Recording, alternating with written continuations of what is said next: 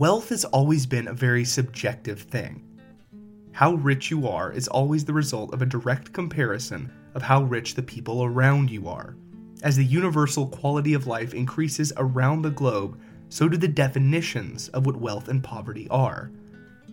$1,000 today would be a nice chunk of change, but in 1900, suddenly you could afford to live in a nice house. Going back even further, way further, you could be the most powerful and wealthy magician in a tribe of hunter-gatherer humans with just a set of kitchen knives, a ballpoint pen, and some Tylenol. Separating wealth from its historical context is nearly an impossible task, but some people still try. Historians and biographers will often use terms like adjusting for inflation or in today's money to do so. I don't envy their task, but they tend to do a good job of showing how wealthy historical people were in our modern terms. But there's one man from history who was so incredibly prosperous that experts cannot even begin to compare it to today's numbers. Some historians put a number on his wealth in the trillions, and most describe his wealth as incalculable in modern terms. His name was Mansa Musa Keita, the emperor of the West African Mali Empire. And he was the richest man to ever live, and it's not even close. I'm Jake Barton, welcome to Historium, episode 13, Riches Beyond Measure.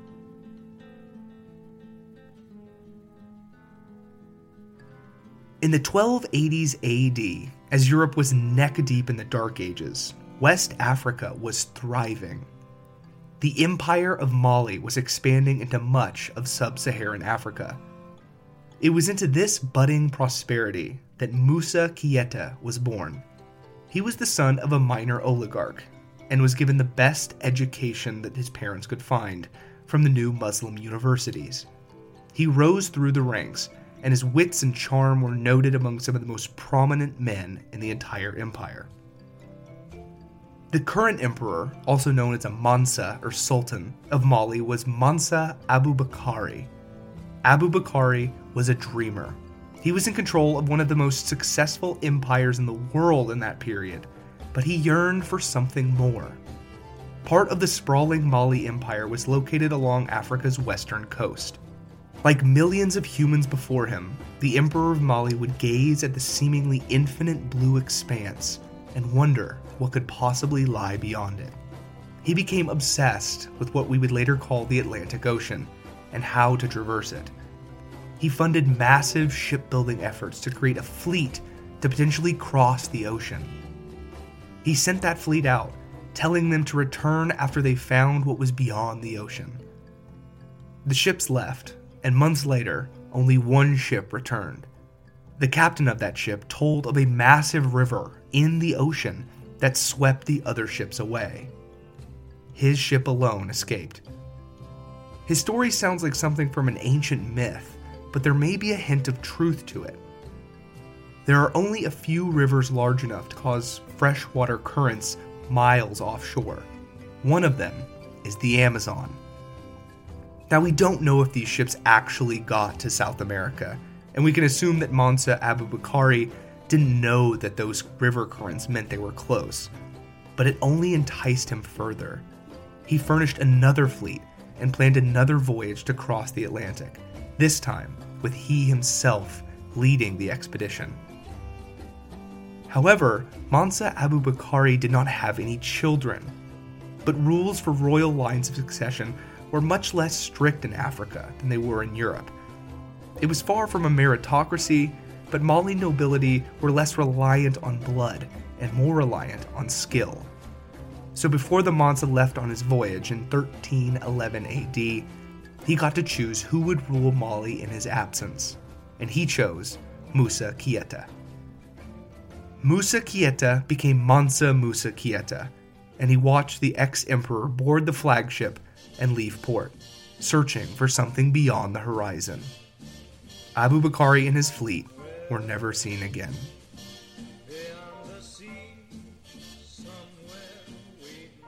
We'll never know if Abubakari landed in the New World nearly 200 years before Columbus sailed the ocean blue.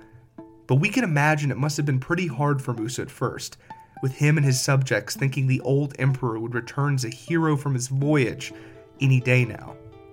But he never did, and Mansa slowly began implementing his new agenda. And it worked. Mansa Musa inherited an empire on the verge of greatness. All it needed was a bit more centralization to seal the deal. 3 resources made the Mali Empire tick: copper, salt, and gold. Musa made the internal trade of gold illegal, and every gold mine was now imperial property. Additionally, every imported and exported ounce of salt, copper, and gold was taxed by the government. Using these funds, the Mansa formed a massive military of full-time fighters. This was rare in the region, as most wars were fought with conglomerations of tribal warriors that just answered the call to battle. But Mansa Musa's army had the advantage of training year-round. Their job was to be soldiers. Using a complex riverboat transit system, Musa could deploy his entire army to anywhere in his empire within weeks. The citizens, and especially the traders, were angered at the new government control, but found that the empire was actually a much more open and safe place after Musa's agenda had been implemented. So they dealt with it. Besides maintaining an effective military, Mansa Musa used his wealth from the gold mines to create many building projects, including mosques, universities, and libraries. Historians are at odds whether Musa was born into a Muslim family or if he was a convert later in life, but it's no doubt that religion was of crucial importance in his life. Musa never forced his religion on his subjects, though. He never made Islam the state religion of the Mali Empire. But he helped spread Islam tremendously by observing Islamic holidays and turning Ramadan into a national time of celebration. Now, one of the 5 pillars of Islam is the Hajj, the promise that you will go on a pilgrimage to Mecca at least once during your lifetime. 12 years into his reign, in 1324, the devout Muslim Mansa Musa decided to take the massive undertaking of going on a pilgrimage to the holy city of Mecca, 3,000 miles away. Now, it's easy to think, yeah, Mansa Musa seems pretty wealthy, but the details of this pilgrimage will give you an idea of just how inconceivably wealthy he actually was. Mansa Musa's caravan for the pilgrimage consisted of 60,000 people. 12,000 of them were slaves that each carried gold bars. The Mansa provided all the food and necessities for the procession, including food for the animals, which included 80 camels that carried up to 300 pounds of gold dust on each of their backs. All of his servants were shrouded in gold cloaks and all carried solid gold scepters. After crossing through the harsh sands of the Sahara, Mansa Musa and his massive caravan arrived in Egyptian territory. Outside of Cairo, the capital of Egypt, beggars marveled at the unfathomable display of wealth. Mansa Musa decided to give gold to the poor wherever he went. He and his procession stopped at mosques to worship, and their wealth brought about massive crowds. But eventually, he reached the destination of Mecca. He not only worshipped and paid tribute to his faith, but he also recruited hundreds of theologians, artists, engineers, and architects to return with him to Mali. With the amount of wealth that he displayed, it probably wasn't a hard sell. On his way back from his pilgrimage, he passed through Cairo again, only to discover that all of his generosity had crashed the local gold market in Egypt. The influx of gold had destroyed the economy. The Sultan of Cairo was incredibly upset. We know not whether Musa was just acting out of his generosity and giving gold to the poor throughout Egypt, or if he was keen enough that it was an intentional ploy to crash Egypt's markets, as they were one of the biggest trade competitors for Mali. Regardless, Mansa Musa bought back much of his gold on the way back to Egypt to try to rectify the Egyptian market. This was the only time in history that one single man directly controlled the price of gold on several continents. Upon returning to his empire, Mansa Musa put the scholars and architects he brought back with him to good use. He built hundreds of mosques and massive Muslim seminaries called madrasas throughout the empire. The largest of them all was the Great Djinguereber Mosque in Mali's capital of Timbuktu, which still stands today. In addition, Mansa Musa built the sprawling University of Sankore, with a gargantuan library that held over 1 million manuscripts, larger than even the legendary Library of Alexandria. Mansa Musa's pilgrimage to Mecca and the hundreds of scholars and intellectuals he brought back with him put Mali on the map. Literally, cartographers actually began making their maps bigger to include the Empire of Gold beyond the sands of the Sahara. As a result of Mansa Musa's rule, Africa and the Mali Empire became a thriving cultural, religious, and economic center.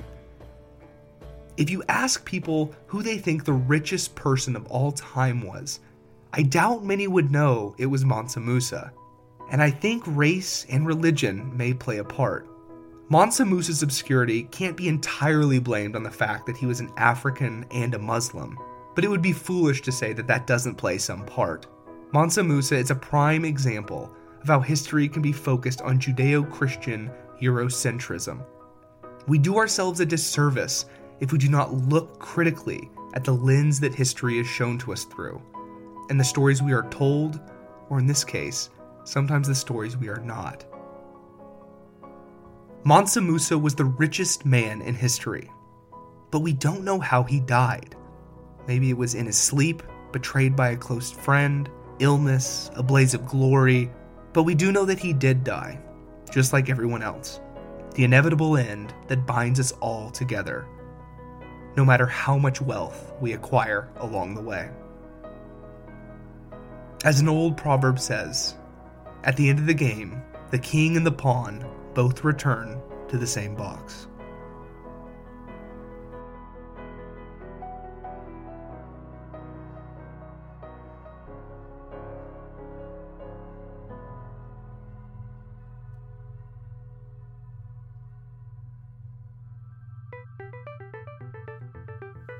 Historium is a history podcast with new episodes coming out every other Wednesday.